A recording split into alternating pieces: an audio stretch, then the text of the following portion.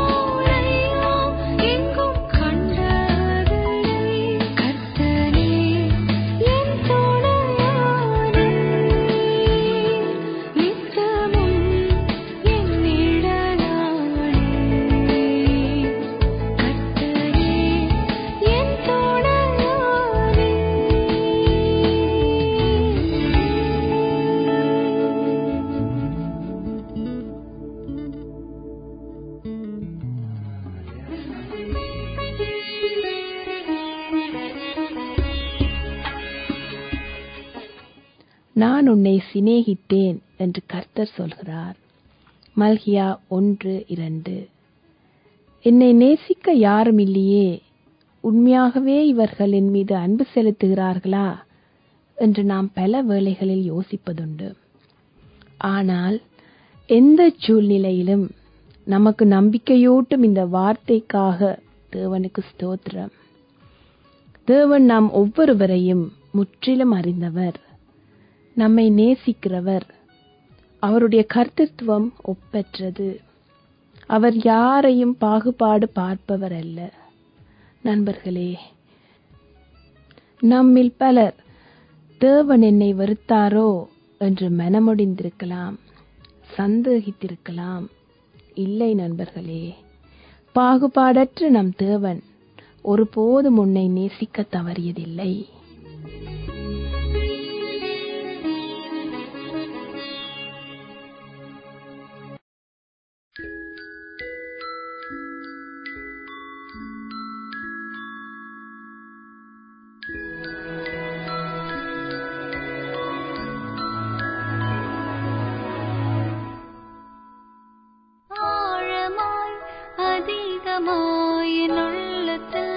வாஞ்சிக்கிறேன் ஆழமாய் அதிகமாய் என் உள்ளத்தில் வாஞ்சிக்கிறேன்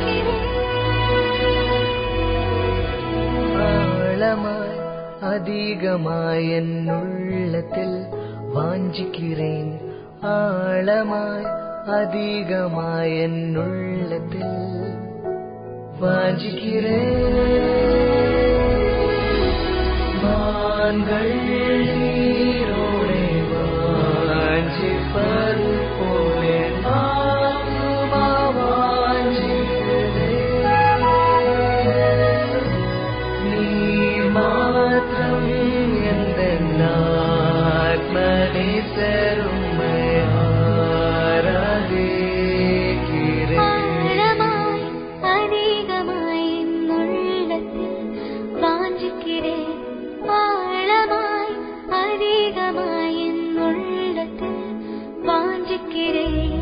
ஆழமாய் அதிகமாய் என் உள்ளத்தில் வாஞ்சிக்கிறேன் ஆழமாய் அதிகமாய் என் உள்ளத்தில் வாஞ்சிக்கிறேன்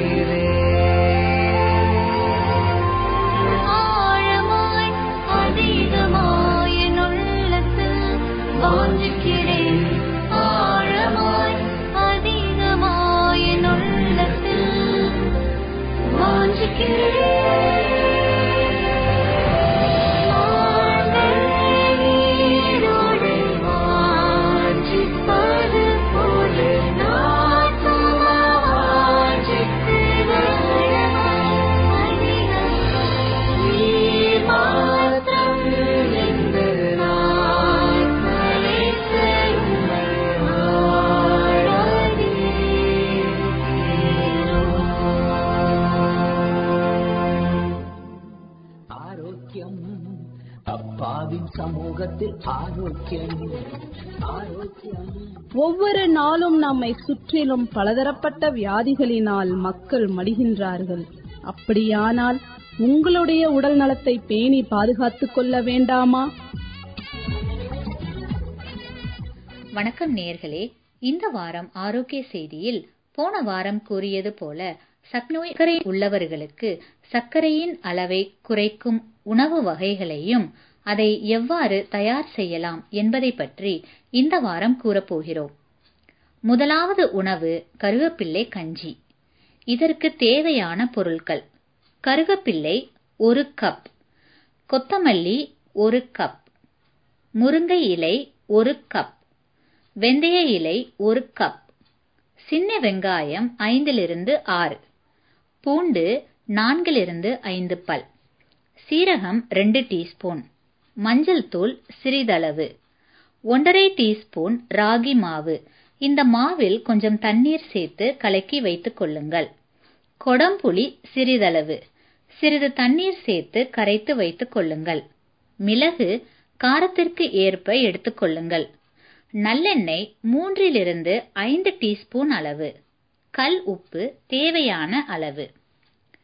செய்முறை: பாத்திரத்தில் 3-5 டீஸ்பூன் நல்லெண்ணெய் சேர்த்து சீரகம், மிளகு, சின்ன வெங்காயம், பூண்டு இவை அனைத்தையும் போட்டு நன்கு வதக்க வேண்டும்.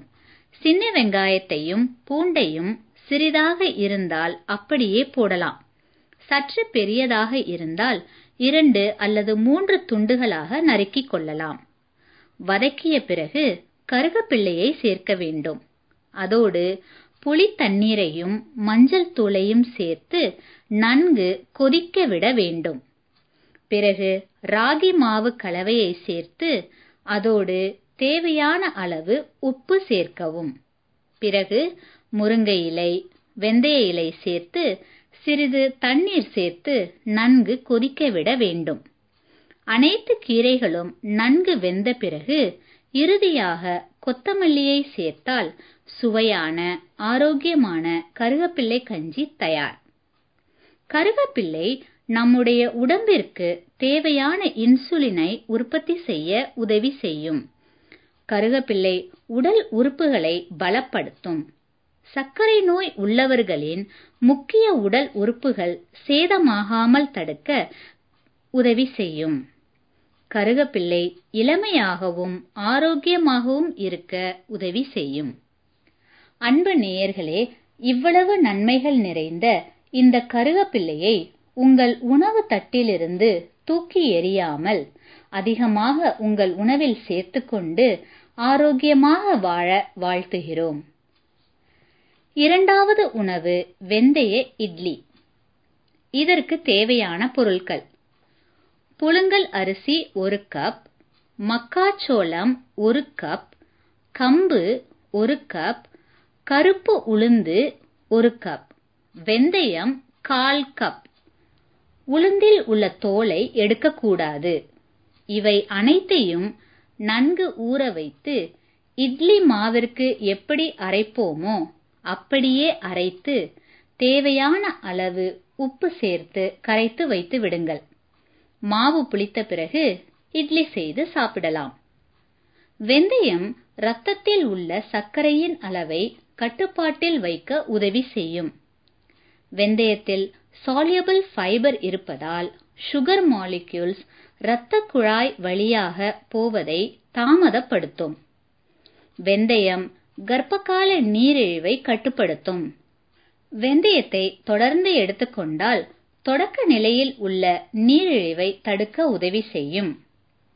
சர்க்கரை நோய் உள்ளவர்களின் முக்கிய உடல் உறுப்புகளில் ஏற்படும் ஆபத்துகளை தடுக்க உதவி செய்யும். சர்க்கரையின் அளவு குறையும். இப்போ உங்களுக்கு ஒரு சந்தேகம் ஏற்படலாம். அப்போ நான் தொடர்ந்து வெந்தயம் சாப்பிட்டால் எனக்கு லோ பிளட் சுகர் ஆகிவிடாதான்னு யோசிக்கலாம். கவலை வேண்டாம். நிச்சயமாக வெந்தயத்தை தொடர்ந்து சாப்பிட்டால் சர்க்கரையின் அளவு குறையாது. மாறாக அதை எப்போதும் சரியான அளவில் வைத்திருக்க உதவி செய்யும். வெந்தயம் கர்ப்பப்பையை ஆரோக்கியமாக வைக்க உதவி செய்யும். அன்பு நேயர்களே, இவ்வளவு நன்மைகள் நிறைந்த இந்த வெந்தயத்தை உங்கள் உணவுகளில் அதிகம் சேர்த்து நலமுடன் வாழ வாழ்த்துகிறோம். மேலே கூறப்பட்ட இந்த உணவு வகைகளை சாப்பிடும்போது சர்க்கரை நோய் உள்ளவர்களின் இரத்தத்தில் உள்ள சர்க்கரையின் அளவு குறைந்து நார்மல் ரேஞ்சில் இருக்கும். அடுத்த வாரம் மேலும் சில உணவு வகைகளையும் அவற்றை செய்யும் முறையை பற்றி கூறப்போகிறோம். ஆகையால் தொடர்ந்து இந்த நிகழ்ச்சியை கேட்டு தேவ ஆசீர்வாதத்தை பெற்றுக் கொள்ளுங்கள். அப்பாவின் சமூகத்தில் ஆரோக்கியம்.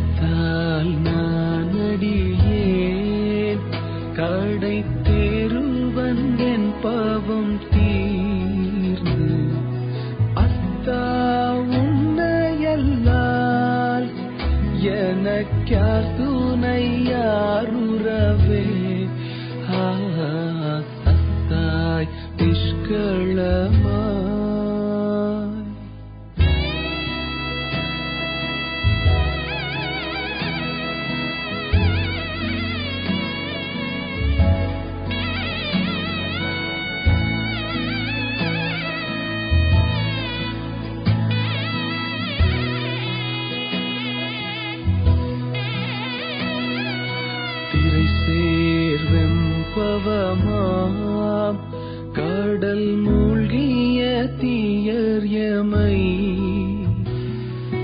கரை சேர்த்துய்க்கவென்றே புனையாயினை கண்ணிலியா பரசே பற்றுகிலே என்னை பற்றிய பற்றுவிடா பரசே உண்மையல்லால் எனக்கு யார் துணை யாருறவே ஓ சத்தாய் நிஷ்களமா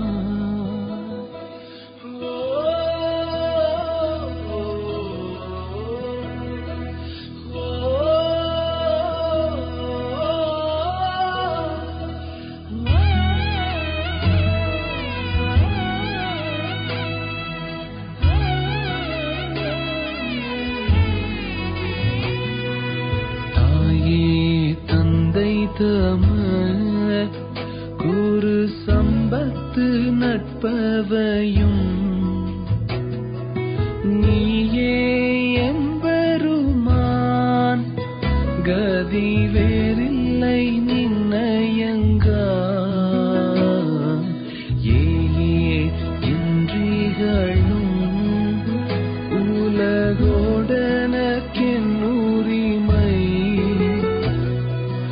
ஆயே உன்னையல்லால் எனக்கார் துணை யாருறவே ஓ சத்தாய் நிஷ்களமா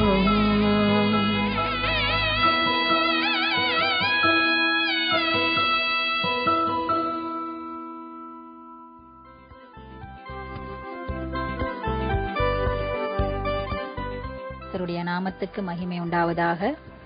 என்னை பலப்படுத்துகிற கிறிஸ்துவினாலே என்ற புஸ்தகத்திலிருந்து இன்றைய காலை தியானம் தலைப்பு என்ன கிடைக்கும். வசனம், நாங்கள் எல்லாவற்றையும் விட்டு உம்மை பின்பற்றினோமே, எங்களுக்கு என்ன கிடைக்கும் என்றான்.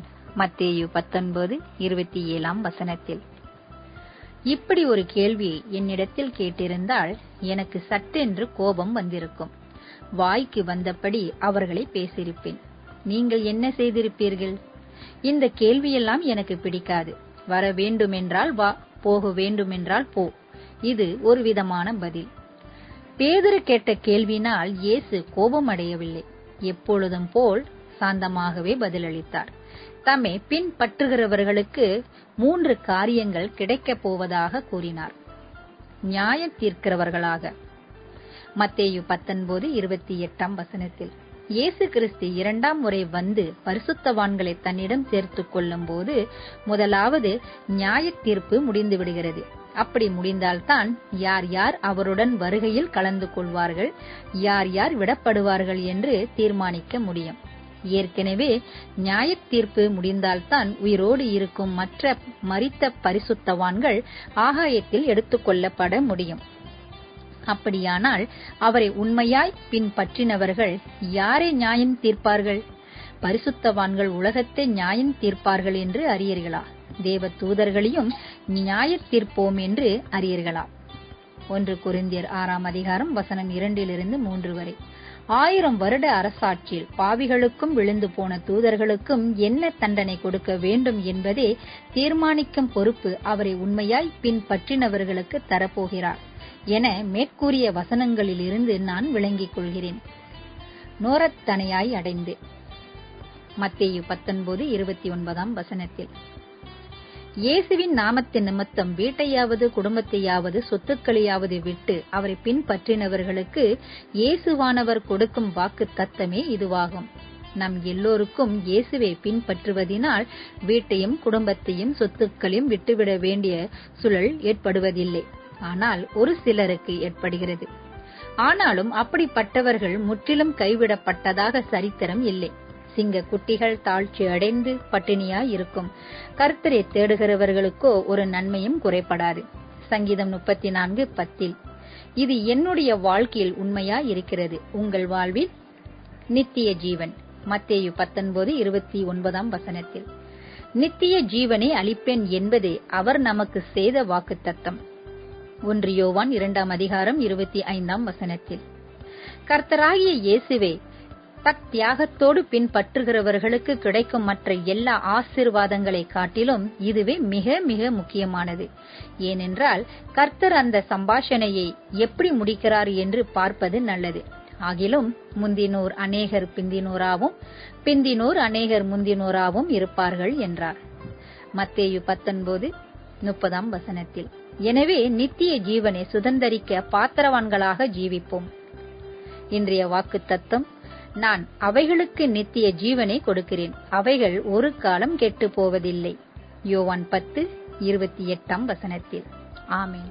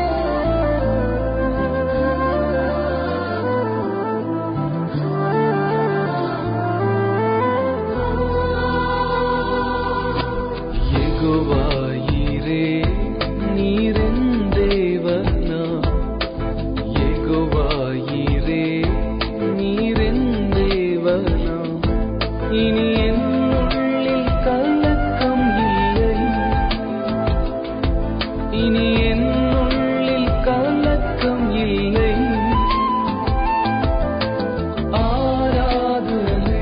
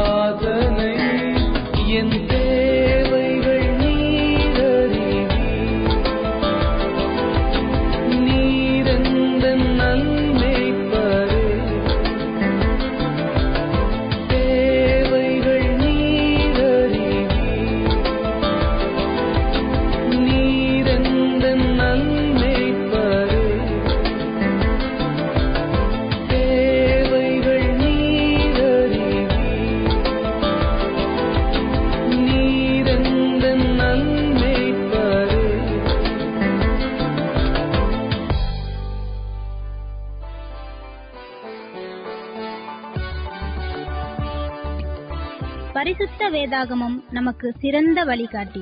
அப்படிப்பட்ட பரிசுத்த வேதாகமத்திலிருந்து ஒரு அருமையான சத்தியத்தை இப்பொழுது கேட்க இருக்கின்றோம்.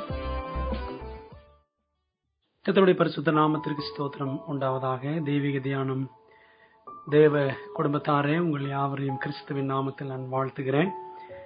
இந்த நாளின் தியானமாக உபாகமம் 28ஆம் அதிகாரத்தின் மீது நாம் கவனம் செலுத்த இருக்கிறோம்.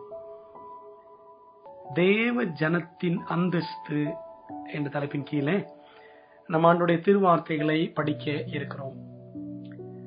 வேதாகமத்திலே 8000க்கும் அதிகமான வாக்குத்தத்தங்கள் நிறைந்திருக்கின்றன என்று வேத அறிஞர்கள் வாக்குத்தத்தங்களின் எண்ணிக்கையை கணக்கிட்டிருக்கிறார்கள். அதிகமான வாக்குத்தத்தங்கள் வேதாகமத்தில் எந்த புஸ்தகத்தின் பக்கங்களில் நிரம்பி இருக்கிறது என்று தேடினால் அதில் முதலிடம் பிடிப்பது ஏசாயா புத்தகம்தான். ஏசாயா புத்தகத்தில் ஏராளமான வாக்குத்தத்தங்கள் இருக்கின்றன. ஏசாயாவுக்கு அடுத்தபடியாக உபாகமம் புத்தகத்தையும் சொல்லுகிறார்கள். உபாகம புத்தகம், அதிலும் நிறைய வாக்கு தத்தங்களை ஆண்டு தம்முடைய பிள்ளைகளுக்கு கட்டளையிட்டிருக்கிறார் என்று கணிக்கப்பட்டிருக்கிறது. இந்த உபாகம புஸ்தகம் என்று சொல்லும் பொழுது நமக்கு எந்த அதிகாரம் சட்டென்று உடனே ஞாபகத்துக்கு வரும் என்று நீங்கள் யோசித்து பாருங்கள். உபாகமம் 28ஆம் அதிகாரம். அதிலும் பாருங்கள், நமக்கு அதில் இருக்கக்கூடிய அந்த ஆசீர்வாதங்கள் தான் பெரிதாக தெரியும். நாம் இந்த நாளிலே உபாகமம் 28ஆம் அதிகாரத்தை படிக்க போகிறோம். இந்த 28ஆம் அதிகாரம் 2 பிரிவாக பிரிக்கப்பட்டிருக்கிறது. முதல் பகுதி, அதுல 14 வசனங்கள் இருக்கிறது. ஆக மொத்தம் 68 வசனங்கள். முதல் பகுதி 14 வசனங்கள், அடுத்த பகுதி 54 வசனங்கள். முதல் 14 வசனங்களை blessings for the obedient என்று சொல்லுவார்கள். கீழ்ப்படுகிறவர்களுக்கான ஆசீர்வாதங்கள். 15 இருக்கக்கூடிய 54 வசனங்களை curses for the disobedient, கீழ்ப்படியாமையில் உள்ளவர்களுக்கான, கீழ்ப்படியாதவர்களுக்கான சாபங்கள் என்று அதை பிரிக்கிறார்கள். இன்றைக்கு எல்லாரும் ஆசீர்வாதங்களை பெற்ற சந்ததியாய் நாம் இருக்க வேண்டும் என்று விரும்புகிறோம். அந்த ஆசீர்வாதங்கள் என்னென்ன என்பது உபாகமம் 28ஆம் அதிகாரம் அந்த முதல் பகுதியில முதல் 14 வசனங்களில் மிக அழகாக சொல்லப்பட்டிருக்கிற தேவன் எப்படியெல்லாம் ஆசீர்வதிப்பார் என்று. அதுல முதலாம் வசனத்தை நீங்கள் பாருங்கள். உபாகமம் 28வது அதிகாரம் 1வது வசனத்தை நான் உங்களுடைய கவனத்திற்கு நான் கொண்டு வருகிறேன். மோசே சொல்லுகிறார், கர்த்தராகிய தேவன் சொன்ன வார்த்தைகளை இவ்விதமாக, இன்று நான் உனக்கு விதிக்கிற உன் தேவனாய் கர்த்தருடைய கட்டளைகளின்படியெல்லாம் செய்ய நீ கவனமாய் இருக்கும்படிக்கு அவர் சத்தத்திற்கு உண்மையாய் செவி கொடுப்பாயானால் உன் தேவனாய கர்த்தர் பூமியில் உள்ள சகல ஜாதிகளிலும் உன்னை மேன்மையாக வைப்பார் என்று இங்கே அந்த ஆசீர்வாத பகுதி தொடங்குகிறது. பூமியில் உள்ள சகல ஜாதிகளிலும், அதாவது தேசத்து மக்கள் அனைவரிலும் உன்னை மேன்மையாக வைப்பார் என்று நாம் அங்கே வாசிக்கிறோம். இந்த உலகத்துல எவ்வளவோ ஜனங்கள் இருக்கலாம், ஆனால் தேவன் அருளும் மேன்மையை பெற்ற ஜனங்களா எல்லாரும் என்பதை நீங்கள் நினைத்து பாருங்கள். பல நேரங்கள்ல தேவன் நமக்கு இப்படி ஆசீர்வாதம் கொடுக்கணும், அப்படி ஆசீர்வாதம் கொடுக்கணும்னு நம்ம நினைக்கிறோம். ஆனால் தேவன் நம்மை ஏற்கனவே எப்படி வைத்திருக்கிறார் என்ற நிலையை யோசித்து பாருங்கள். அந்த நிலை உண்மையிலே அதுதான் ஆசீர்வாதம் என்பது முதலாவது நமக்கு புரிந்துவிடும். பாருங்கள், தேவன் தம்முடைய ஜனங்களை எப்படியெல்லாம் அழைத்திருக்கிறார். உபாகமத்திலே 4ஆம் அதிகாரத்தை நீங்கள் சற்று கவனித்து பாருங்கள். 4ஆம் அதிகாரத்திலே தேவன் தம்முடைய ஜனங்களை குறித்து எப்படி பிற ஜனங்கள் கருத வேண்டும் என்று நினைத்திருந்தார். உபாகமம் 4ஆம் அதிகாரம் வசனங்கள் 5 படித்து பார்த்தால், நீங்கள் சுதந்திரித்துக் கொள்ளும்படி பிரவேசிக்கும் தேசத்தில் நீங்கள் கைக்கொள்ளும் பொருட்டு என் தேவனாய கர்த்தர் எனக்கு கற்பித்தபடியே நான் உங்களுக்கு கட்டளைகளையும் நியாயங்களையும் போதித்தேன். ஆகையால் அவைகளை கை கொண்டு நடவுங்கள், ஜனங்களின் கண்களுக்கு முன்பாகவும். இதுவே உங்களுக்கு ஞானமும் விவேகமுமாயிருக்கும். அவர்கள் இந்த கட்டளைகள் எல்லாம் கேட்டு இந்த பெரிய ஜாதியை ஞானமும் விவேகமும் உள்ள ஜனங்கள் என்பார்கள். ஆண்டவர் நம்ம கட்டளை கொடுத்திருக்கிறார். இதன்படி நடக்கக்கூடிய பிள்ளைகளை பார்க்கிற மற்ற ஜனங்கள், இந்த ஜனங்கள் ஆண்டவர் கொடுத்திருக்கிற அந்த கட்டளை கடைபிடிக்கிறார்களே, இவர்கள் ஞானமும் விவேகமும் உள்ள ஜனங்கள் என்று நம்மை பார்த்து சொல்ல வேண்டுமா? சொல்லுவார்கள் என்று ஆண்டவர் இங்கே சொல்கிறார். அன்பான தேவனுடைய பிள்ளைகளை, எவ்வளவு பெரிய பாக்கியம் பாத்தீங்களா? நம்ம ஆண்டவர் ஞானமும் விவேகமும் உள்ள ஜனங்களாக மற்ற மக்கள் மத்தியிலே அவர் வைத்திருக்கிறார். இது எத்தனை பெரிய பாக்கியம்!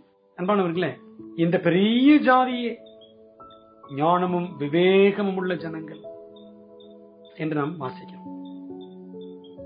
இஸ்ரவேல் என்ற நாடு, இதை குறித்த வாக்கு தத்தம் ஆண்டவர் உபாகமம் 28 அதிகாரத்தில் கொடுத்திருக்கிறார். இஸ்ரவேல் மக்களுக்காக இது கொடுக்கப்பட்டது.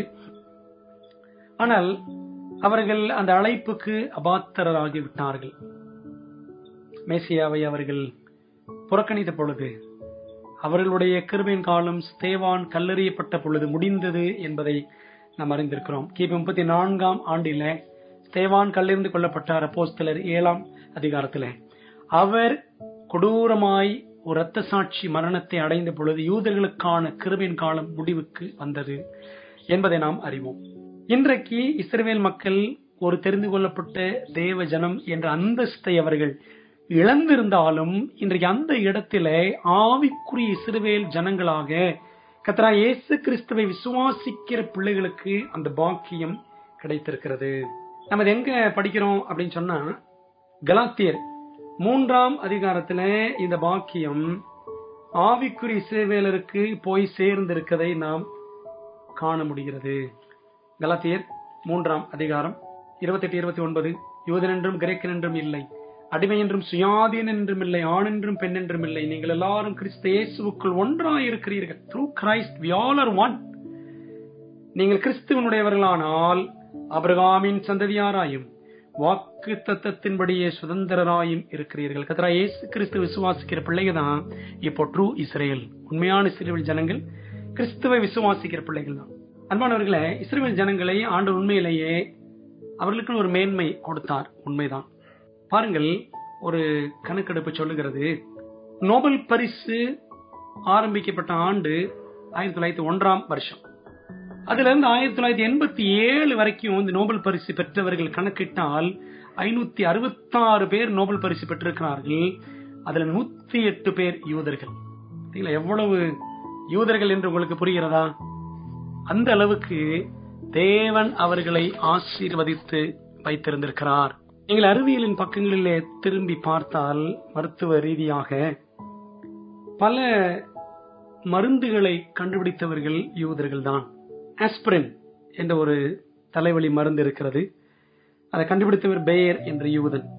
போலியோ மருந்தை கண்டுபிடித்தவர் ஜோனத்தன் சால்க் என்ற ஒரு யூதன்.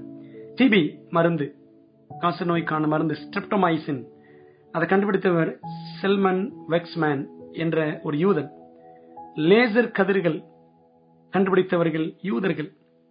பிரிட்டிஷ் சாம்ராஜ்யம், இங்கிலாந்து சாம்ராஜ்யம் உலகம் முழுவதும் பரம்ப காரணமாக இருந்தவர் பெஞ்சமின் டிசரேலி என்ற ஒரு யூதன்.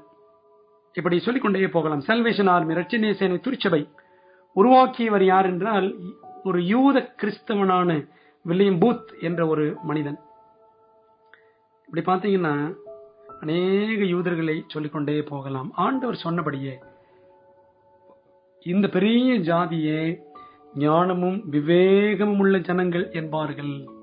ஹிட்லர் கூட ஏராளமான லட்சக்கணக்கான யூதர்களை கொலை செய்தான். காரணம் என்னன்னு சொல்லுவாங்க அப்படின்னா, உலகப் போர்ல, முதலாம் உலகப் போரில் ஜெர்மனியை தோற்று போவதற்கு காரணமாயிருந்தவர்கள் இந்த யூதர்கள் தான். ஏன்னா இந்த யூதர்கள் தான் வெடிமருந்து கண்டுபிடிச்சு கொடுத்தாங்க என்ற ஒரு கோபத்தில் தான் 60 லட்சம் யூதர்களை ஹிட்லர் கொன்று போட்டான் என்று சரித்திரத்தில் நாம் படித்து பார்க்கலாம். இஸ்ரவேல் ஜனங்கள் ஞானமும் விவேகமும் உள்ள ஜனங்கள். பாருங்க, அதனாலதான் இந்த நேபுகாத்நேச்சர் ராஜா, பாபிலோன் நாட்டு ஒரு மன்னன், அவன் தானியேல் 1ஆம் அதிகாரத்திலே பாருங்கள், தானியேல், மிஷாவேல், அனனியா, அசரியா போன்ற எபிரேய வாலிபர்கள், இன்னும் ஏராளமான வாலிபர்களை அவன் சிறைபிடித்து சென்றான் அப்படின்னு நம்ம வேதாகமத்துல வாசிக்கிறோம். அன்பானவர்களே, தேவன் நம்ம ஆசீர்வதிக்கணும் அப்படின்னு நினைக்கிறோமே, தேவன் நம்மை ஞானமும் விவேகமும் உள்ள ஒரு ஜனங்களாக ஏற்படுத்தி இருக்கிறாரே, அது பெரிய ஆசீர்வாதம். அதான் உபாகம் 28:1 வாசிக்கிறோம், அவர் உன்னை மேன்மையாக வைப்பார் அப்படின்னு வாசிக்கிறோம். பூமியில் இருக்கிற சகல ஜாதிகளிலும் உன்னை மேன்மையாக வைப்பார். அந்த மேன்மை தாங்க நமக்கு இருக்கு. ஆண்டோடைய பிள்ளைகள், இயேசு கிறிஸ்துவின் பிள்ளைகள் என்றால் அந்த மேன்மை தான் நமக்கு ஒரு பெரிய ஆசீர்வாதம். அதுக்கப்புறம் தான் மாப்பி செய்கிறவன் தொட்டி தொட்டி உன்னுடைய எண்ணெய் பாத்திரம், வருகையில் ஆசீர்வாதம், போகையில் ஆசீர்வாதம், இதெல்லாம் அப்புறம். தேவன் நம்மை சகல ஜாதிகளிலும் மேன்மையானவர்களா வைக்கிறாரே, அது பெரிய ஆசீர்வாதம். பாத்தீங்களா, முதலாவது மேன்மை என்ன? ஞானம் விவேகமும் உள்ள ஜனங்கள். இன்னொரு ஆசீர்வாதம் என்ன பாருங்க. உபாகமம் 33ஆம் அதிகாரத்துல 29ஆம் வசனத்தில் மிக அழகாக நாம் அதை வாசிக்கலாம். இஸ்ரவேலே, நீ பாக்கியவான், கர்த்தரால் ரட்சிக்கப்பட்ட ஜனமே, உனக்கு ஒப்பானவன் யார் என்று மோசே அங்கே எழுதுகிறார். 12 கோத்திரங்களையும் யாக்கோபு ஆசீர்வதிப்பதை பற்றி ஆதியாகமம் 49ஆம் அதிகாரத்துல வாசிக்கலாம். அதே போல உபாகம் 33ஆம் அதிகாரத்துல 12 கோத்திரங்களை பற்றியும் மோசே ஆசீர்வாதம் கொடுக்கிறார். ஒரு கோத்திரத்துக்கும் ஒரு ஆசீர்வாதம் சொல்லிட்டு ஒட்டு மொத்தமா கடைசியில சொல்றாரு, கடைசி வசனம், இஸ்ரவேலே நீ பாக்கியவான். பாக்கியவான் அப்படின்னா பாருங்க, பிளஸட், ஆசீர்வதிக்கப்பட்டவர்கள். ஹாப்பி அப்படின்னு இருக்கும். ஹாப்பி ஆர் தோஸ், மகிழ்ச்சி உள்ளவர்கள். பாக்கியவான் என்றால் மகிழ்ச்சி உள்ளவர்கள். இஸ்ரவேலே நீ ஆசீர்வதிக்கப்பட்டவன், நீ மகிழ்ச்சி நிரம்பினவன், கர்த்தரால் ரட்சிக்கப்பட்ட ஜனமே, உனக்கு ஒப்பானவன் யார்? உனக்கு சகாயம் செய்யும் கேடகமும் உனக்கு மகிமை பொருந்திய பட்டயமும் அவரே. உன் சத்துருக்கள் உனக்கு இச்சகம் பேசி அடங்குவார்கள், அவர்கள் மேடுகளை மிதிப்பாய் என்று சொன்ன. பாத்தீங்களா, அருமையான வாக்கு தத்துவம். அதனாலதான் உபாகம புஸ்தகத்தை வாக்கு தத்தங்கள் நிரம்பின புஸ்தகமாக 2ஆம் நிலையில் அதை பட்டியலிட்டிருக்கிறார்கள், ஏசாயாவுக்கு அடுத்தபடி. இன்னொன்று உங்களுக்கு தெரியுமா, யூதர்கள் தங்கள் பிள்ளைகள் குறிப்பா ஆம்பளை பிள்ளைகள் 12 வயசுக்குள்ள உபாகமம் புத்தகத்தை மனப்பாடம் செய்துவிட வேண்டும். ஏன் அப்படின்னா, இதுக்கு பேர் உப ஆகமம். உப அப்படின்னா துணை, ஆகமம்னா புத்தகம், துணை புத்தகம். பொது மொழிபெயர்ப்பு என்ற ஒரு பைபிள் இருக்கிறது. ரோமன் கத்தோலிக்கர்களும் புராட்டஸ்டன்ட்களும் சேர்த்து 1995ஆம் வருஷத்தில் வெளியிட்ட ஒரு வேதாகமம், திருவிவிலியம் அப்படின்னு போட்டிருக்கும்.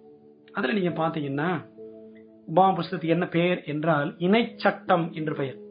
உபாகம புத்தகத்திற்கு இணைச்சட்டம் என்று பெயர் கொடுக்கப்பட்டிருக்கும். என்ன அப்படின்னா, உபாகமம் ஒரு சட்ட புஸ்தகம். முதல் 5 புஸ்தகங்களுமே வேதாகமத்திலே சட்ட புஸ்தகங்களாக கருதப்படுகிறது. அது உபாகமத்துல தான் நிறைய சட்ட திட்டங்கள் நீங்கள் பார்க்கலாம். அதனாலதான் இந்த புத்தகத்தை மனப்பாடம் செய்ய வேண்டும் என்று 12 வயதுக்கு உட்பட்ட எல்லா யூத ஆண் பிள்ளைகளுக்கும் ஒரு சட்டம் இருந்தது. அப்படியே மனப்பாடம் பண்ணாங்க பிள்ளைகள். நம்ம பிள்ளைகள் பாருங்க, 2 வசனத்தை மனப்பாடம் பண்றதுக்கு நம்ம எவ்வளவோ பாடுபட வேண்டி இருக்கு. இஸ்ரவேலே நீ பாக்கியவான், கர்த்தரால் ரட்சிக்கப்பட்ட ஜனமே, உனக்கு ஒப்பானவன் யார்? அவனுடைய பிள்ளைகளுக்கு ஒப்பானவர்கள் யாருமே கிடையாது. காரணம் என்ன? கர்த்தரா இயேசு கிறிஸ்து மீது வைக்கிற அந்த விசுவாசம் தாங்க அந்த வித்தியாசத்தையே காட்டுகிறது. நமக்கு அவர் எப்படிப்பட்டவர்? உனக்கு சகாயம் செய்யும் கேடகம். கேடகம் அப்படின்னா ஷீல்டு, எதிரிகளின் ஆயுதங்கள் எல்லாம் தாக்காதபடி காக்கிற அந்த கேடகம். யாரு நமக்கு அந்த கேடகம்? ஆண்டவர் தாங்க அந்த கேடகம். 91ஆம் சங்கீதத்தில் நாம் வாசிக்கலாம், அவர் நமது கேடகம், உனக்கு மகிமை பொருந்திய பட்டயமும் அவரே. என்ன அர்த்தம்? கேடகம் காக்குற ஆயுதம், பட்டயம் தாக்குற ஆயுதம். நமது காக்கும் ஆயுதமும் ஆண்டவர் தான், தாக்கும் ஆயுதமும் ஆண்டவர் தான். Is our offensive weapon and is our defensive weapon. எல்லாமே அவர் தான். நம்மை அவர் காப்பார், நமக்கு எதிராக வரக்கூடிய சத்துருவின் தந்திரங்களை அவர் தாக்குவார், அவர் பார்த்துக் கொள்வார். நம்ம கேட்டோம் அல்லவா தானியேலுடைய தியானத்தை, சிங்கக்கதையை பற்றி நேற்று நம்ம கேட்டோம். ஆண்டவர் எல்லாம் பார்த்துக் கொள்வார் என்று விட்டுவிடக்கூடிய அந்த மனநிலை, இந்த வாக்குத்தத்தங்களை மனதிலே வைப்பதன் மூலமாக நமக்கு உண்டாக வேண்டும். எத்தனை அருமையான ஒரு வாக்குத்தத்தம் பாத்தீங்களா? 2 சாமுவேல் 7ஆம் அதிகாரம் 23 மற்றும் 24ஆம் வசனங்களை பாருங்கள். அங்கே தாவீது இஸ்ரவேல் ஜனங்களை பற்றி என்ன சொல்றாரு பாருங்களேன். உடைய ஜனமாய் இஸ்ரவேலுக்கு நிகரான ஜனமும் உண்டோ? அதான் வாசிக்கிறோம் உபாகமம் 33:29. கர்த்தரால் ரட்சிக்கப்பட்ட ஜனமே உனக்கு ஒப்பானவன் யார்? கர்த்தரால் ரட்சிக்கப்பட்ட ஜனம் பாருங்க. 2 சாமுவேல் 7:23 உம்முடைய ஜனமாய் இஸ்ரவேலுக்கு நிகரான ஜனமும் உண்டோ? பூலோகத்து ஜாதிகளில் இந்த ஒரே ஜாதியை தேவன் தமக்கு ஜனமாக மீட்கிறதற்கும் தமக்கு கீர்த்தி வழங்க பண்ணுகிறதற்கும் ஏற்பட்டாரே அப்படின்னு வாசிக்கிறோம். ஆண்டவர் தம்முடைய ஜனங்களை விசேஷ ஜனமாக அழைத்தார். அவர்களோ இஸ்ரவேல் ஜனங்களோ அபாத்திரராய் போனார்கள். அந்த இடத்தை ஆண்டவர் இன்றைக்கு கிருபையாக நமக்கு கொடுத்திருக்கிறார். அதான் ரோமர் 9ஆம் அதிகாரத்துல பவுல் அழகாக விளக்குவார். அந்த ஒளிவு மரம் வெட்டப்பட்ட இடத்துல இன்னைக்கு காட்டு ஒளிவு மரமாகிய காட்டு ஒளிவு மர கிளைகளாகி நம்ம ஆண்டவர் ஒட்டி வச்சிருக்கிற இஸ்ரவேல் ஜனங்கள் இடத்தை நாம எடுத்திருக்கிறோம். அவ்வளவுதான், கிருபையாக, தேவனுடைய கிருபையினாலே ஆண்டவர் அவர்களுக்கு இருக்கிற அந்த மேன்மையில நம்ம கொஞ்சம் கொடுக்கிற எவ்வளவு பெரிய ஆசீர்வாதம் பாத்தீங்களா? கர்த்தரால் ரட்சிக்கப்பட்ட ஜனமே உனக்கு ஒப்பானவன் யார்? மாபெரும் மேன்மை. இப்படி ஒரு மேன்மை ஆண்டு நம்ம கொடுத்திருக்கிறதுனால நாம் அதை மேன்மையாக நினைக்கிறோமா? நம்ம நம்மை குறித்து சுய பரிதாபம் கொள்ளுகிறோம், ஆண்டு ஆசீர்வதிக்கவில்லையே என்று புலம்புகிறோம். அன்பானவர்களே, அப்படி அல்ல. தேவன் நம்மை விசேஷித்தவர்களாக அழைத்திருக்கிறார். ஆபிரகாம் லிங்கன், தாமஸ் ஜெஃபர்சன், இவங்க எல்லாம் அமெரிக்காவினுடைய பிரபலமான ஜனாதிபதிகள். அமெரிக்காவின் 3ஆம் ஜனாதிபதி தாமஸ் ஜெஃபர்சன். அவர் சொல்லுவாராம், நான் மரித்த பிற்பாடு என்னை குறித்து எப்படி சொல்லப்பட வேண்டும் அப்படின்னு சொல்லுவார். என்ன சொல்லுவார்னா, I should be called as the writer of the Declaration of Independence. அமெரிக்காவின் சுதந்திர பிரகடனத்தை வடிவமைத்தவர் என்று என்னை குறித்து சொல்லப்பட வேண்டும் என்று அவர் விரும்பினார். அதே மாதிரி ஆயிடுச்சு. தாமஸ் ஜெஃபர்சன் புகழ்பெற்ற ஒரு தேவ மனிதன், சுதந்திர பிரகடனத்தை உருவாக்கியவர் அவர்தான். ஆபிரகாம் லிங்கன் அவர் சொன்னாராம், என்னை குறித்து என்ன சொல்லப்பட வேண்டும் என் மரணத்திற்கு பிற்பாடு? Die when I may. I want it said of me that I plucked a weed and planted a flower wherever I thought a flower would grow. என்ன அர்த்தம் அப்படின்னா, நான் எப்போது வேண்டுமானாலும் மரிக்கலாம், ஆனால் நான் மரித்த பிற்பாடு என்ன குறித்து சொல்லப்பட வேண்டும்? என்ன சொல்லப்பட வேண்டும்? களையை களைந்து விட்டு எங்கெல்லாம் மலர்கள் வளர முடியுமோ அந்த இடங்களிலே மலர் விதைகளை விதைத்தவன் என்று என்னை குறித்து சொல்லப்பட வேண்டும் என்று ஆபிரகாம் லிங்கன் சொல்லுவார். அன்பானவர்களே, நம்ம இறந்த பிற்பாடு நம்மை குறித்து என்ன சொல்லப்பட வேண்டும் என்று இன்னைக்கு அதை யோசித்திருக்கிறோமா? பரலோகத்தின் ஆண்டவர் நம்ம இறந்து போன பிற்பாடு நம்மை குறித்து என்ன சொல்லப்பட வேண்டும் என்பது குறித்து அவர் கவலைப்படலை. ஆண்டவர் நம்ம உயிரோடு இருக்கும் பொழுதே நம்மை குறித்து அருமையான நம்முடைய அந்தஸ்தை அவர் வெளிப்படுத்துகிறார். உபாகம புத்தகத்தில் பல இடங்கள் இருக்கு. ஆனால் உபாகமம் 28ஆம் அதிகாரத்திலிருந்து நான் படிக்கிறதுனால உபாகமத்திலிருந்து மாத்திரம் சில காரியங்கள் உங்களுக்கு நான் சொல்லுகிறேன். முதல்ல படிச்சோம், ஞானமும் விவேகமும் உள்ள ஜாதி. 2வது பார்த்தோம், இஸ்ரவேலே நீ பாக்கியவான். நம்ம குறித்து ஆண்டவர் எவ்வளவு பெருமையா எவ்வளவு மேன்மையாக சொல்லி வைத்திருக்கிறார். கிறிஸ்துவின் மூலமாக நமக்கு அந்த மேன்மை உண்டாகிறது என்றால் நம்ம எவ்வளவு பாக்கியவான்கள் நினைக்கிறோமா? மேத்யூ ஹென்றி என்ற ஒரு அருமையான புராட்டஸ்டன்ட் வேத விளக்க உரையாளர் சொல்லி வச்சிருக்கிறாரு. அவருடைய விளக்க புத்தகத்துல முழு வேதாகமத்துக்கான அந்த விளக்க நூலில் 287ஆம் பக்கத்துல சொல்றாரு, if Israel honor God as a non-such God, He will favor them so as to make them a non-such people, the envy of all their neighbors and the joy of all their well-wishers. என்ன பொருள் என்றால், இஸ்ரவேல் ஜனம் தேவனை இப்படி ஒரு தெய்வம் இல்லை என்பது போல அவரை கனம் பண்ணினால் அவர் தம்முடைய ஜனங்களை இப்படி ஒரு ஜனத்துக்கு நிகரான ஜனம் இல்லை என்பது போல அவர்களை கனம் பண்ணுவார். எல்லா அயலகத்தாரும் பொறாமைப்படும் விதத்திலும், எல்லா நலம் விரும்பிகளும் நம்முடைய நண்பர்களும் சந்தோஷப்படும் விதத்திலும் தேவனை தம்மை கனம் பண்ணுகிற ஜனத்தை அவர் உயர்த்துவார், அவர்களுக்கு தயவு காட்டுவார் அப்படின்னு சொல்லிட்டு அவர் எழுதுகிறார். அன்பானவர்களே, நம்முடைய வாழ்க்கையில நம்முடைய ஆண்டவர் நம்ம கனம் பண்ணுகிறோமா? எலன் ஒயிட் அம்மையார் சொல்றாங்க, Christ should be the first, the best, the last of everything in our lives. நம்முடைய வாழ்க்கையில கிறிஸ்துவானவர் அவர் முதலும் சிறந்தவரும் கடைசியானவருமாக வாழ்வின் ஒவ்வொரு காரியத்திலும் கிறிஸ்து இருக்க வேண்டும், அவருக்கு முதலிடம் கொடுக்கப்பட வேண்டும் என்று அம்மையார் எழுதுகிறார்கள். எலன் ஒயிட் அம்மையார். அன்பானவர்களே, நம்ம ஆண்டவர் எவ்வளவு பெரிய அந்தஸ்து நம்ம கொடுத்திருக்கிறாரு. 28 அதிகாரத்தை அந்த முதல் 14 வசனங்களை இன்றைக்கு மனப்பாடம் நாம் செய்ய போகிறோம். 2-3 நாட்கள் 28 அதிகாரத்தை படிக்க போறோம். அதுல இந்த முதல் பாகத்தை, முதல் 14 வசனங்களை மனப்பாடம் செய்யும்படி கர்த்தருடைய பிள்ளைகளிடத்திலே நான் பணிவுடன் கேட்டுக்கொள்கிறேன். தேவன் நம்மை ஆசீர்வதிக்கிறவர், அவர் ஆசீர்வதித்திருக்கிறவர், நம் ஆசீர்வாதம் பெற்றவர்கள், ஆசீர்வதிக்கப்பட்டவர்கள் என்ற நிச்சயத்தோடு நாம் இந்த பகுதியை தியானம் பண்ண போறோம். இந்த அதிகாரம் முழுவதையும் படிக்க போறோம். இன்னைக்கு முதல் பாகம் கேட்டோம், தேவ ஜனத்தின் அந்தஸ்து, the status of God's people. தேவனை இப்படிப்பட்ட தேவன் போல ஒருவரும் இல்லை என்று கனம் பண்ணினால், இப்படிப்பட்ட ஜனத்துக்கு நிகரான ஜனம் ஒருவரும் இல்லை என்பது போல தேவன் நம்மை கனம் பண்ணுவார். அதிகன்றி சொன்ன அந்த வாக்கியம் நம்முடைய வாழ்க்கையில நிஜமாகட்டும். நாம் அவரை கனம் பண்ணினால், உபாமி 28:1 அதானே சொல்லுது. அவர் கனம் பண்ணுவது என்றால் என்ன?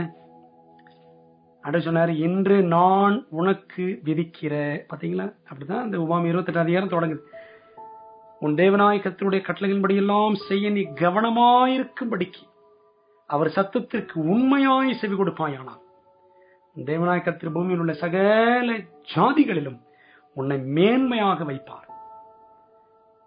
இந்த பகுதி மனப்பாடம் பண்ணுவோம். முதல் 14 வசனங்களை கர்த்தர் தொடர்ந்து நம்மோடு பேசட்டும். நம்ம யார், கிறிஸ்துக்குள் நாம் எப்படிப்பட்டவர்கள் என்ற அந்தஸ்தை விளங்கிக் கொள்வோம். கர்த்தர் நமக்கு கிருபைகளை தந்து தேவ ஜனம் என்ற அந்தஸ்தை புரிந்து அவருக்காய் வாழ கர்த்தர் நமக்கு உதவி செய்வாராக. ஜெபிப்போமா? நல்ல ஆண்டவர், நம்முடைய நாமத்திற்கு கோடா கொடி ஸ்தோத்திரம்.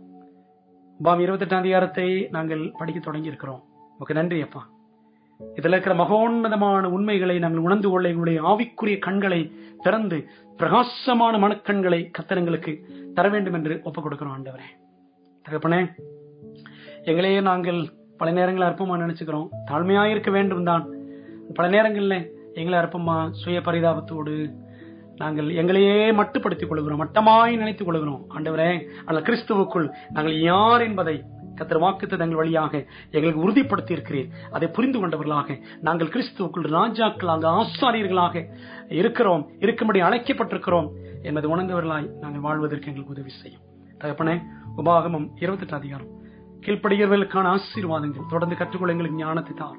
அந்த 14 வசனங்களை நாங்கள் மனப்பாடம் பண்ணவும், தொடர்ந்து அதனுடைய மேன்மைகளை உணர்ந்து கொள்ளவும் எங்களுக்கு கிருபை செய்யும். எங்களோடு பேசும், ஆசீர்வதியும் ஆண்டவரே. சத்தியத்தை கேட்கிற எல்லாரையும் பரிசுத்தப்படுத்துவோம். இயேசுவின் நாமத்தில் ஜெபிக்கிறோம்.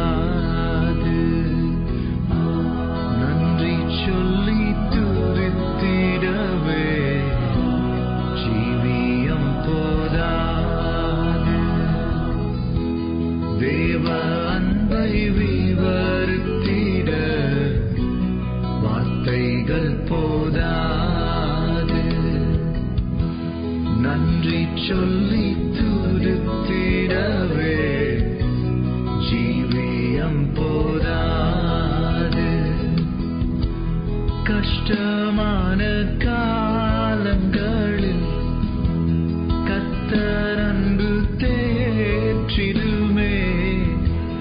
தேவ பாதம் வீழ்ந்து துதித்திடுவேன்.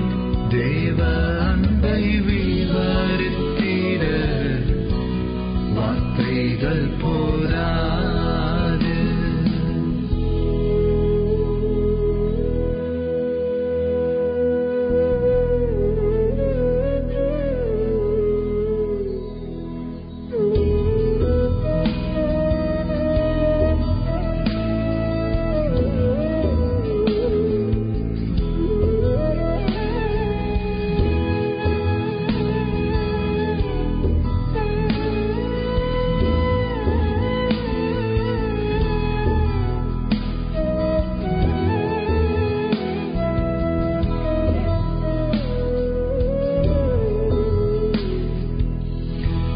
சொந்தமாய் ஒன்றும் இல்லை, சர்வமும் உம் கிருபை.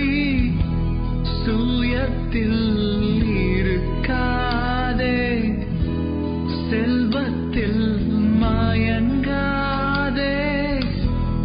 ஆஸ்தி அந்தஸ்தும் சொந்தம் ஆனாலும் ஆத்மம் நஷ்டம் ஆனால் பலனில்லையே. தேவ அன்பை விவரித்திட வார்த்தைகள் போதாது. நன்றி சொல்லி துதித்திடவே ஜீவியம் போதாது.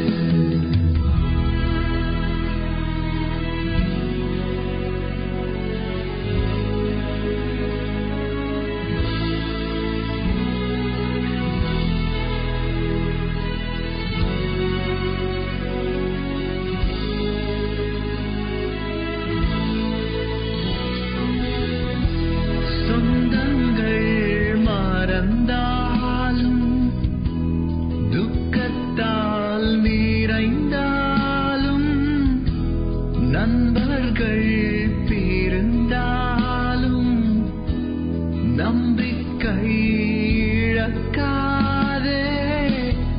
தன்னை தந்தவர் உன்னை காத்திடுவார். நேசர் அன்பு உன்னை தேற்றிடுமே. தேவ அன்பை விவரித்திட வார்த்தைகள் போதாது. நன்றி சொல்லி துதித்திடவே ஜீவியம் போதாது. கஷ்டமான காலங்களில் கர்த்தர் அன்பு தேற்றிடுமே. தேவ பாதம் வீழ்ந்து துதித்திடுவேன்.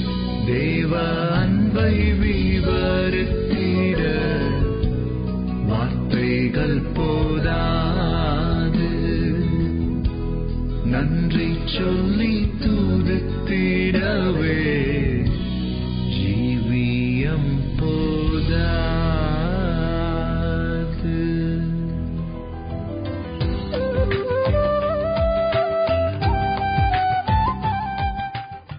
எல்லாருக்கும் என்னுடைய அன்பான வணக்கங்கள். இந்த காலை தியானத்தை உங்களுக்காக நான் வாசிக்கிறேன். மறதியின் ஆசீர்வாதங்கள். மறதி என்பது எப்படி ஆசீர்வாதமாக இருக்க முடியும் என்று நீங்கள் யோசிக்கலாம். நான் மறந்துவிட்டேன் என்று சொல்லாதவர்களே இருக்க முடியாது. எல்லாரும் ஏதாவது ஒன்றை எப்பொழுதாவது நாம் மறந்து விடுவோம். யோபு 11ஆம் அதிகாரம் 16ஆம் வசனம், அப்பொழுது நீர் வருத்தத்தை மறந்து என்று எழுதப்பட்டிருக்கிறது. நமக்கு துரோகம் செய்தவர்களையும் நமக்கு அநியாயம் செய்தவர்களையும் மறப்பது கடினமாக நமக்கு இருக்கிறது. ஆனால் அவர்கள் இழைத்த அந்த அநியாயங்களையும் அக்கிரமங்களையும் துரோகங்களையும் நாம் மறந்தால் மாத்திரமே நாம் இந்த உலகத்தில் சந்தோஷமாகவும் சமாதானமாகவும் நாம் வாழ முடியும். ஆதியாகமம் 41 அதிகாரம் 51 வசனத்தை நாம் வாசித்து பார்த்தால், யோசேப்பு தன்னுடைய சகோதரர்களை துரோகம் அடைந்து அதனாலே எகிப்து தேசத்தில் சென்று வாழ்ந்து கொண்டிருந்தார். கடைசியாக அவர் உயர்வை எட்டின பொழுது அவர் என்ன சொல்கிறார் என்றால், என் வருத்தம் யாவையும் என் தகப்பனுடைய குடும்பம் அனைத்தையும் மறக்கும்படி தேவன் பண்ணினார் என்று ஆதியாகமம் 41 அதிகாரம் 51 வசனத்தில் கூறுவதை நாம் பார்க்க முடிகிறது. அதிலே நீங்கள் நன்றாக கவனிக்க வேண்டிய ஒரு காரியம் இருக்கிறது. மறக்கும்படி தேவன் பண்ணினார். அது மிக மிக முக்கியமானது. இன்றைக்கும் நமக்கு அநேகர் செய்த கொடுமைகள், அநியாயங்கள், நமக்கு தானாகவே ஏற்பட்ட சில வருத்தங்கள், வியாதிகள், இவைகளெல்லாம் நாம் மறக்க வேண்டுமென்றால் அது தேவன் தரும் ஒரு ஆசீர்வாதம் என்பதை நாம் நன்றாக அறிந்து கொள்ள வேண்டும். அப்படி மறக்க முடியவில்லை என்றால் அதனாலே நாம் தான் பாதிக்கப்படுகிறோம். எனவே இந்த காலையிலே கர்த்தர் உங்களை ஆசீர்வதிக்க வேண்டும் என்று நான் ஜெபிக்கிறேன். ஏனென்றால் மறதி என்பது ஒரு வகையில் ஒரு ஆசீர்வாதமாகவும் அமைகிறது. எனவே நம் எல்லாருக்கும் கர்த்தர் இந்த காலை வேளையிலே இந்த ஆசீர்வாதத்தை கட்டளையிட்டு நமக்கு யாராலும் எவராலும் எப்படியாகிலும் இழைக்கப்பட்ட வருத்தங்கள், கஷ்டங்கள், துன்பங்கள் யாவற்றையும் மறக்கும்படி உதவி செய்வாராக. இந்த ஆசீர்வாதத்தை பெற்று நாம் சந்தோஷத்தோடும் சமாதானத்தோடும் இந்த உலகத்திலே வாழ்வோம். கர்த்தர் உங்கள் அனைவரையும் ஆசீர்வதிப்பாராக.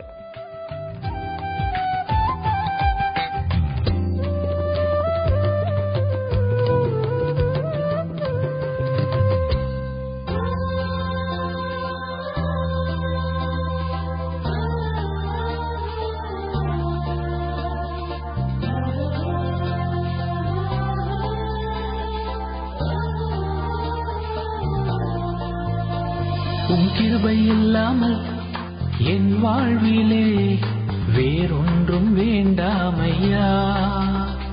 உம் கிருபை மட்டும் போதும் ராஜா. உம் கிருபை இல்லாமல் என் வாழ்விலே வேறொன்றும் வேண்டாமையா. உம் கிருபை மட்டும் போதும் ராஜா.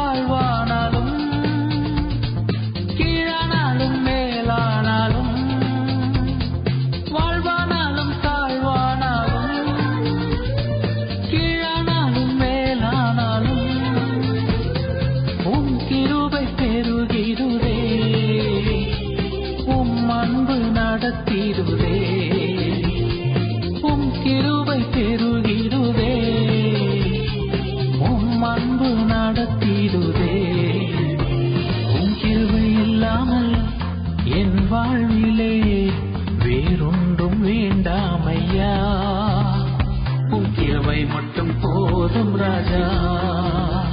உம் கிருபை இல்லாமல் என் வாழ்விலே வேறொன்றும் வேண்டாமையா. உம் கிருபை மட்டும் போதும் ராஜா.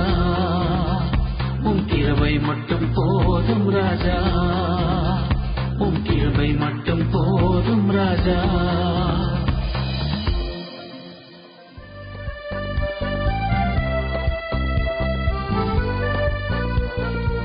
அர்ஜென்டினாவில் இருந்து பான் ஸ்வாலோ என்ற சின்னஞ்சிறு பறவை இனம் தன்னுடைய இனப்பெருக்கத்திற்காக ஒவ்வொரு ஆண்டும் பிப்ரவரி மாதம் புறப்பட்டு 8300 கிலோமீட்டர் பயணம் செய்து மார்ச் இறுதியிலே கலிபோர்னியா சென்றடையும்.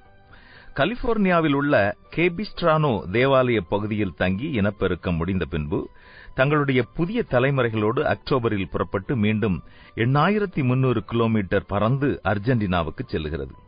இனப்பெருக்கத்திற்காக சில 1000 கிலோமீட்டர் பறப்பது பறவைகளுக்கு இயல்பான விஷயம்தான். இதில் என்ன ஆச்சரியம் இருக்கிறது என்று நீங்கள் நினைக்கலாம். ஆச்சரியம் உண்டு. பான் ஸ்வாலோ பறவை இனம் அர்ஜென்டினாவில் இருந்து கலிபோர்னியாவுக்கு வந்து போக பறந்து செல்லும் 16600 கிலோமீட்டர் தூரத்தில் எங்கும் நிலப்பரப்போ மலைப்பரப்போ கிடையாது. கடல் பரப்பின் மேல்தான் பறந்தாக வேண்டும். அப்படி என்றால் பசி எடுத்தால் அவை எப்படி இரை தேடும்? களைப்படைந்தால் அவை எப்படி ஓய்வு எடுத்துக் கொள்ளும்? அவை அர்ஜென்டினாவில் இருந்து புறப்படும் போது சிறு குச்சி ஒன்றை அலகில் கவ்விக்கொண்டு பறக்கின்றன. எப்பொழுதெல்லாம் அவற்றிற்கு பசியும் களைப்பும் ஏற்படுகிறதோ அப்போதெல்லாம் அவை கடல் பரப்பிற்கு தாழ்வாக பறந்து வந்து அலகில் கவ்விய குச்சியை கடல் பரப்பின் மேல் போட்டு அதன் மீது நின்று கொண்டு இரை தேடிக் கொள்ளுகின்றன, ஓய்வெடுத்துக் கொள்ளுகின்றன. பான் ஸ்வாலோ பறவைக்கு ஒரு சிறிய குச்சி 16600 கிலோமீட்டர் பறப்பதற்கான வாழ்வாதாரமாக இருக்கிறது என்றால், கையும் காலும் 5 புலன்களும் 6 அறிவும் பெற்ற மனிதனுக்கு வாழ்க்கையை முன்னெடுத்துச் செல்ல வாழ்வாதாரம் கிடைக்காமலா போய்விடும்? அது மட்டுமல்ல, நம்மேல் அக்கறையுள்ள கர்சனையுள்ள அன்புள்ள தேவன் எப்பொழுதும் நம் அருகில் இருக்கிறாரே, இதை தவிர நமக்கு வேற என்ன வேண்டும்? நான் உன்னை விட்டு விலகுவதும் இல்லை, உன்னை கைவிடுவதும் இல்லை என்று சொல்லியிருக்கிறாரே, நாம் ஏன் கலங்க வேண்டும்? சந்தோஷமாக இருப்போமா? எது வந்தாலும் துணிவுடன் எதிர்கொள்வோம்.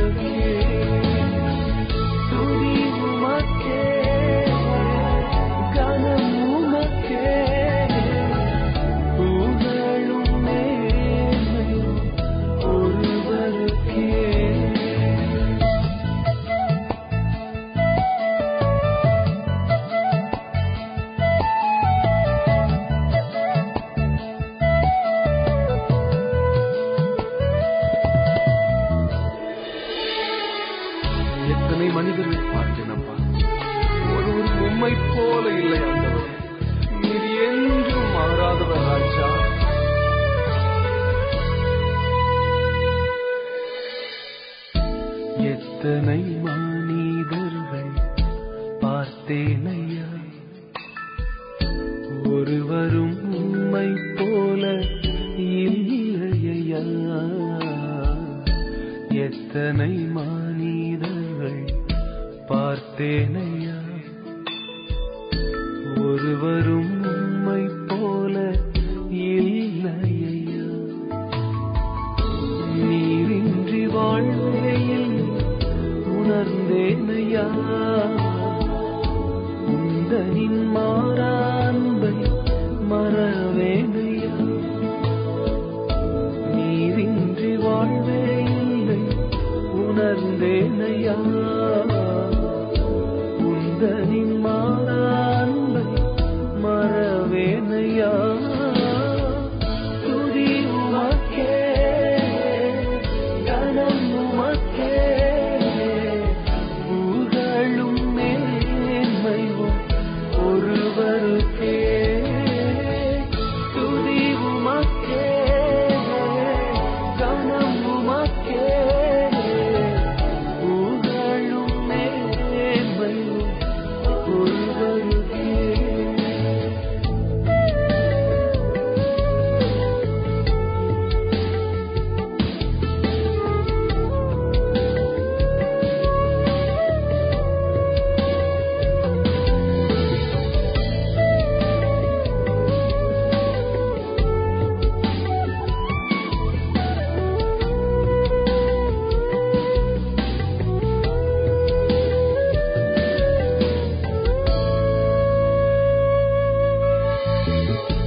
என் மனம் ஆழம் என்ன நீரறிவீர்,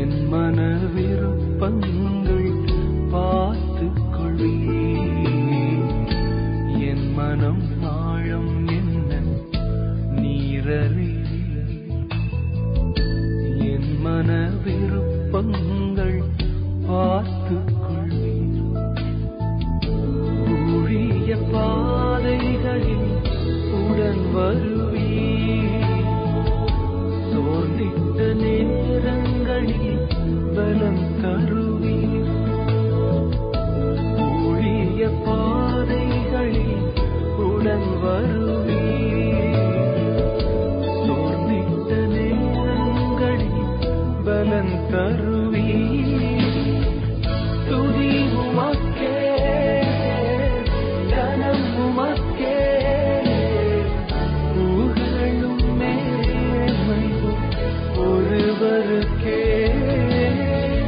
துதி உமக்கே கனம் உமக்கே புகழும் மேன்மையும் ஒருவருக்கே, உமக்கே துதி உமக்கே கனம் உமக்கே புகழ், என் இயேசுவே உமக்கே துதி உமக்கே கனம் உமக்கே புகழ், என் இயேசுவே.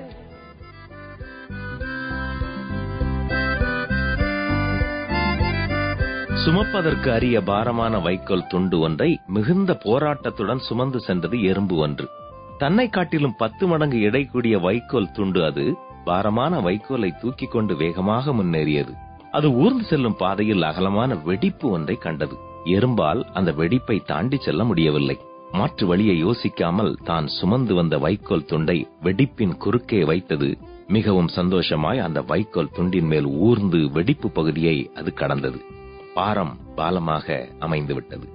ஆம் அன்பு பிள்ளைகளே, நம்முடைய வாழ்க்கையிலும் தேவனை நம்பி அவரை சார்ந்திருக்கும் போது நம்முடைய பாரங்கள் நமக்கு பாலங்களாக அமைந்து விடுகின்றன.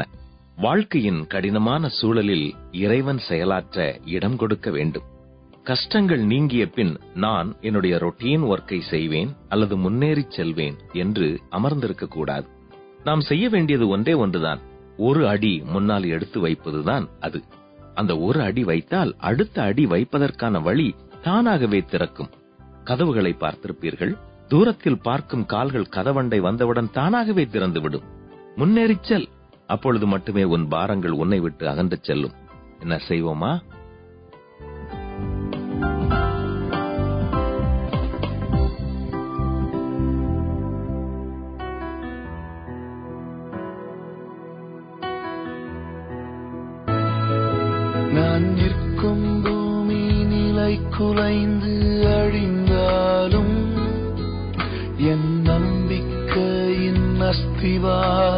அசைந்தாலும் நான் நிற்கும் பூமி நிலை குலைந்து அழிந்தாலும் என் நம்பிக்கையின் அஸ்திவாரம் அசைந்தாலும் நான் நம்புவதற்கு ஒன்றும் இல்லை என்றாலும் நம்புவேன் என்னை ஒருவரை.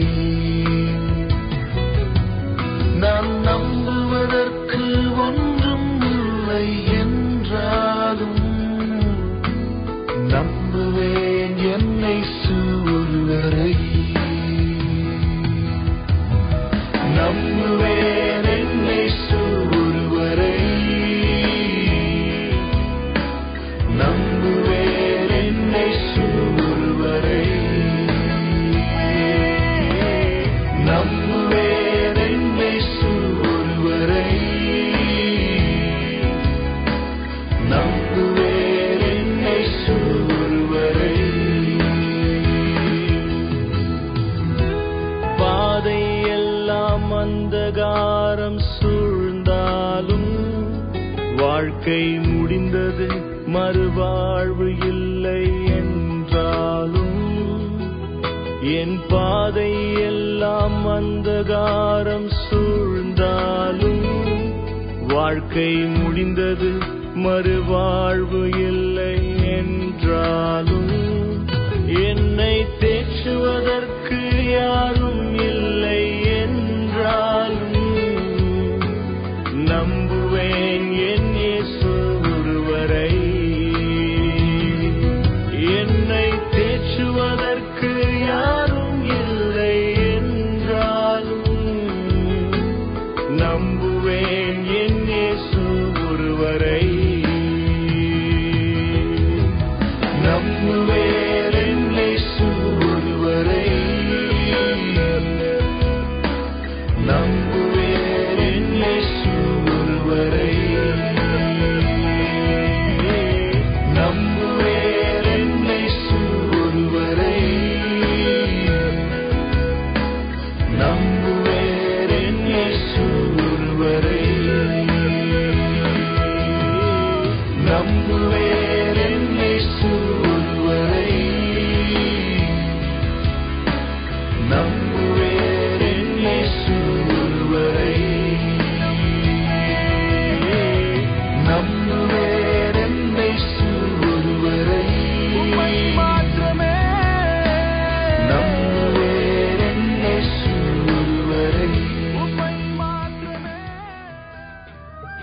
இம்மட்டும் செய்பல நன்மைகள் பாயுமக்கு ஆயிரம் ஆயிரம் ஸ்தோத்திரமே. கர்த்தருடைய நாமத்துக்கு ஸ்தோத்திரம். என் பேரு ஷாரா. நான் ஒரு சாட்சி சொல்றேன். கர்த்தர் என்னை மட்டுமாய் ஆண்டவர் இந்த சிங்கப்பூர்ல என்னைய கொண்டு இவ்வளவு நாள் வேலையிலையும் என்னை வழி நடத்தி வந்த தேவனுக்கு ரொம்ப நன்றி செலுத்துறேன். எனக்கு இங்க எஸ்பாஸ் கிடைச்சதே மிகப்பெரிய விஷயம். கடவுளுடைய ஒரு அற்புதம். நான் எதுவுமே பண்ணல. என்னோட பாஸே எல்லாமே பண்ணி, நான் 13ல ஏற்கனவே ஒர்க் பண்ணனால அவரே திருப்பி நான் வேணும்னு சொல்லி கூப்பிட்டு என்னை எஸ்பாஸ் அப்ளை பண்ணாரு. அதுவும் கிடைச்சிருச்சு. நான் வந்தேன். அப்ப என்னோட பிள்ளைகள் 2ஐயும் நான் என் ஊர்ல விட்டுட்டு வந்திருந்தேன். அம்மாவோடு என்னோடு ஆண்டவர் பலப்படுத்தி இவ்வளவு நாள் வரைக்கும் என்னோட வேலையிலையும் எல்லாவற்றிலும் கூட இருந்து வழி நடத்திருக்காரு. இப்ப எங்க அம்மாவுக்கு கொஞ்சம் பலவீனமா இருக்கு. ஆனாலும் நான் ஒரு வார்த்தையை நம்புறேன். உன் பலவீனத்திலே என் பலன் பூரணமா இருக்கும் சொன்னது போல வந்தது முதல் இப்ப வரைக்கும் என்னோடும் என்னோட குடும்பத்தாரோடும் அந்த பலவீனத்திலேயே என் தேவன் பலனா இருந்து இம்மட்டுமாய் வழி நடத்தினதற்காக நன்றி. இனிமேலும் வழி நடத்த போறதற்காக நன்றி.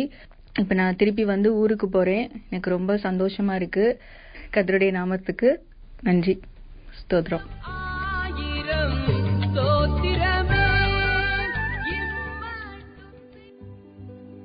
உபாகமம் 28ஆம் அதிகாரம் 1. இன்று நான் உனக்கு விதிக்கிற உன் தேவனாகிய கர்த்தருடைய கட்டளைகளின்படியெல்லாம் செய்ய நீ கவனமாயிருக்கும்படிக்கு அவர் சத்தத்திற்கு உண்மையாய் செவி கொடுப்பாயானால் உன் தேவனாகிய கர்த்தர் பூமியிலுள்ள சகல ஜாதிகளிலும் உன்னை மேன்மையாக வைப்பார். 2. நீ உன் தேவனாகிய கர்த்தரின் சத்தத்துக்கு செவி கொடுக்கும்போது இப்பொழுது சொல்லப்படும் ஆசீர்வாதங்களெல்லாம் உன்மேல் வந்து உனக்கு பலிக்கும். 3. நீ பட்டணத்திலும் ஆசீர்வதிக்கப்பட்டிருப்பாய், வெளியிலும் ஆசீர்வதிக்கப்பட்டிருப்பாய். 4. உன் கற்பத்தின் கனியும் உன் நிலத்தின் கனியும் உன் மாடுகளின் பெருக்கமும் உன் ஆடுகளின் மந்தைகளுமாகிய உன் மிருக ஜீவன்களின் பலனும் ஆசீர்வதிக்கப்பட்டிருக்கும். 5. உன் கூடையும் மா பிசைகிற உன் தொட்டியும் ஆசீர்வதிக்கப்பட்டிருக்கும். 6. நீ வருகையிலும் ஆசீர்வதிக்கப்பட்டிருப்பாய், நீ போகையிலும் ஆசீர்வதிக்கப்பட்டிருப்பாய். 7. உனக்கு விரோதமாய் எழும்பும் உன் சத்துருக்களை கர்த்தர் உனக்கு முன்பாக முறிய அடிக்கப்படும்படி ஒப்புக் கொடுப்பார். ஒரு வழியாய் உனக்கு எதிராக புறப்பட்டு வருவார்கள், 7 வழியாய் உனக்கு முன்பாக ஓடிப்போவார்கள். 8. கர்த்தர் உன் களஞ்சியங்களிலும் நீ கையிடும் எல்லா வேலையிலும் உனக்கு ஆசீர்வாதம் கட்டளையிடுவார். உன் தேவனாகிய கர்த்தர் உனக்கு கொடுக்கும் தேசத்திலே உன்னை ஆசீர்வதிப்பார். 9. நீ உன் தேவனாகிய கர்த்தரின் கட்டளைகளை கைக்கொண்டு அவர் வழிகளில் நடக்கும்போது கர்த்தர் உனக்கு ஆணையிட்டபடியே உன்னை தமக்கு பரிசுத்த ஜனமாக நிலைப்படுத்துவார். 10. அப்பொழுது கர்த்தருடைய நாமம் உனக்கு தரிக்கப்பட்டது என்று பூமியின் ஜனங்களெல்லாம் கண்டு உனக்கு பயப்படுவார்கள். 11. உனக்கு கொடுப்பேன் என்று கர்த்தர் உன் பிதாக்களுக்கு ஆணையிட்ட தேசத்தில் கர்த்தர் உன் கற்பத்தின் கனியிலும் உன் மிருக ஜீவன்களின் பலனிலும் உன் நிலத்தின் கனியிலும் உனக்கு பரிபூரண நன்மை உண்டாக கட்டளையிடுவார். 12. ஏற்ற காலத்தில் உன் தேசத்திலே மழை பெய்யவும் நீ கையிட்டுச் செய்யும் வேலைகளையெல்லாம் ஆசீர்வதிக்கவும் கர்த்தர் உனக்கு தமது நல்ல பொக்கிஷ சாலையாகிய வானத்தை திறப்பார். நீ அநேகம் ஜாதிகளுக்கு கடன் கொடுப்பாய், நீயோ கடன் வாங்காதிருப்பாய். 13. இன்று நான் உங்களுக்கு விதிக்கிற வார்த்தைகள் யாவையும் விட்டு விலகி வேறே தேவர்களைச் சேவிக்கும்படி நீ வலதுபுறம் இடதுபுறம் சாயாமல். 14. இன்று நான் உனக்கு விதிக்கிற உன் தேவனாகிய கர்த்தரின் கட்டளைகளை கைக்கொள்ளவும் அவைகளின்படி நடக்கவும் அவைகளுக்கு செவி கொடுத்து வந்தால் கர்த்தர் உன்னை வாலாக்காமல் தலையாக்குவார், நீ கீழாகாமல் மேலாவாய்.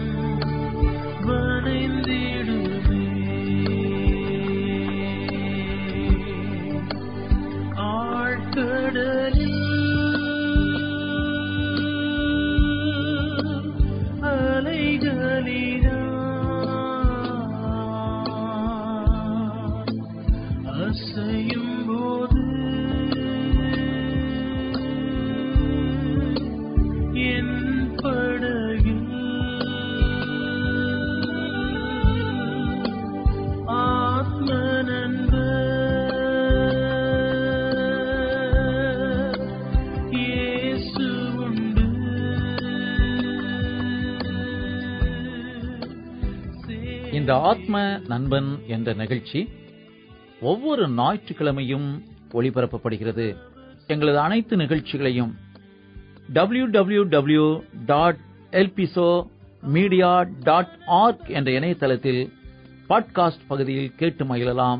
இறைவன் உங்களை ஆசீர்வதிப்பாராக.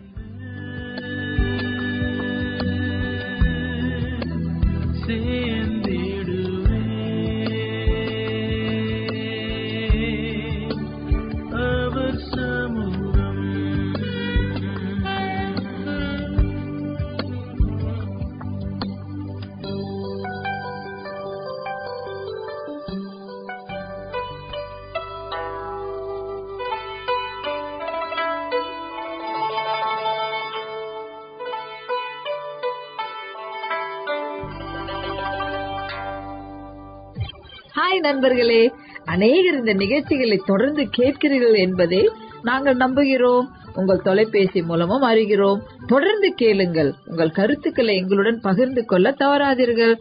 மனதுக்கினிய கானங்கள், ஆறுதல் கொடுக்கும் வசனங்கள், இவை அனைத்தும் உங்களை மகிழ்வித்திருக்கும் என்பதை நிச்சயம் நம்புகிறோம். ஒவ்வொரு வாரமும் இந்நிகழ்ச்சியை தொடர்ந்து கேளுங்கள். ஆசீர்வாதத்தை பெற்றுக் கொள்ளுங்கள்.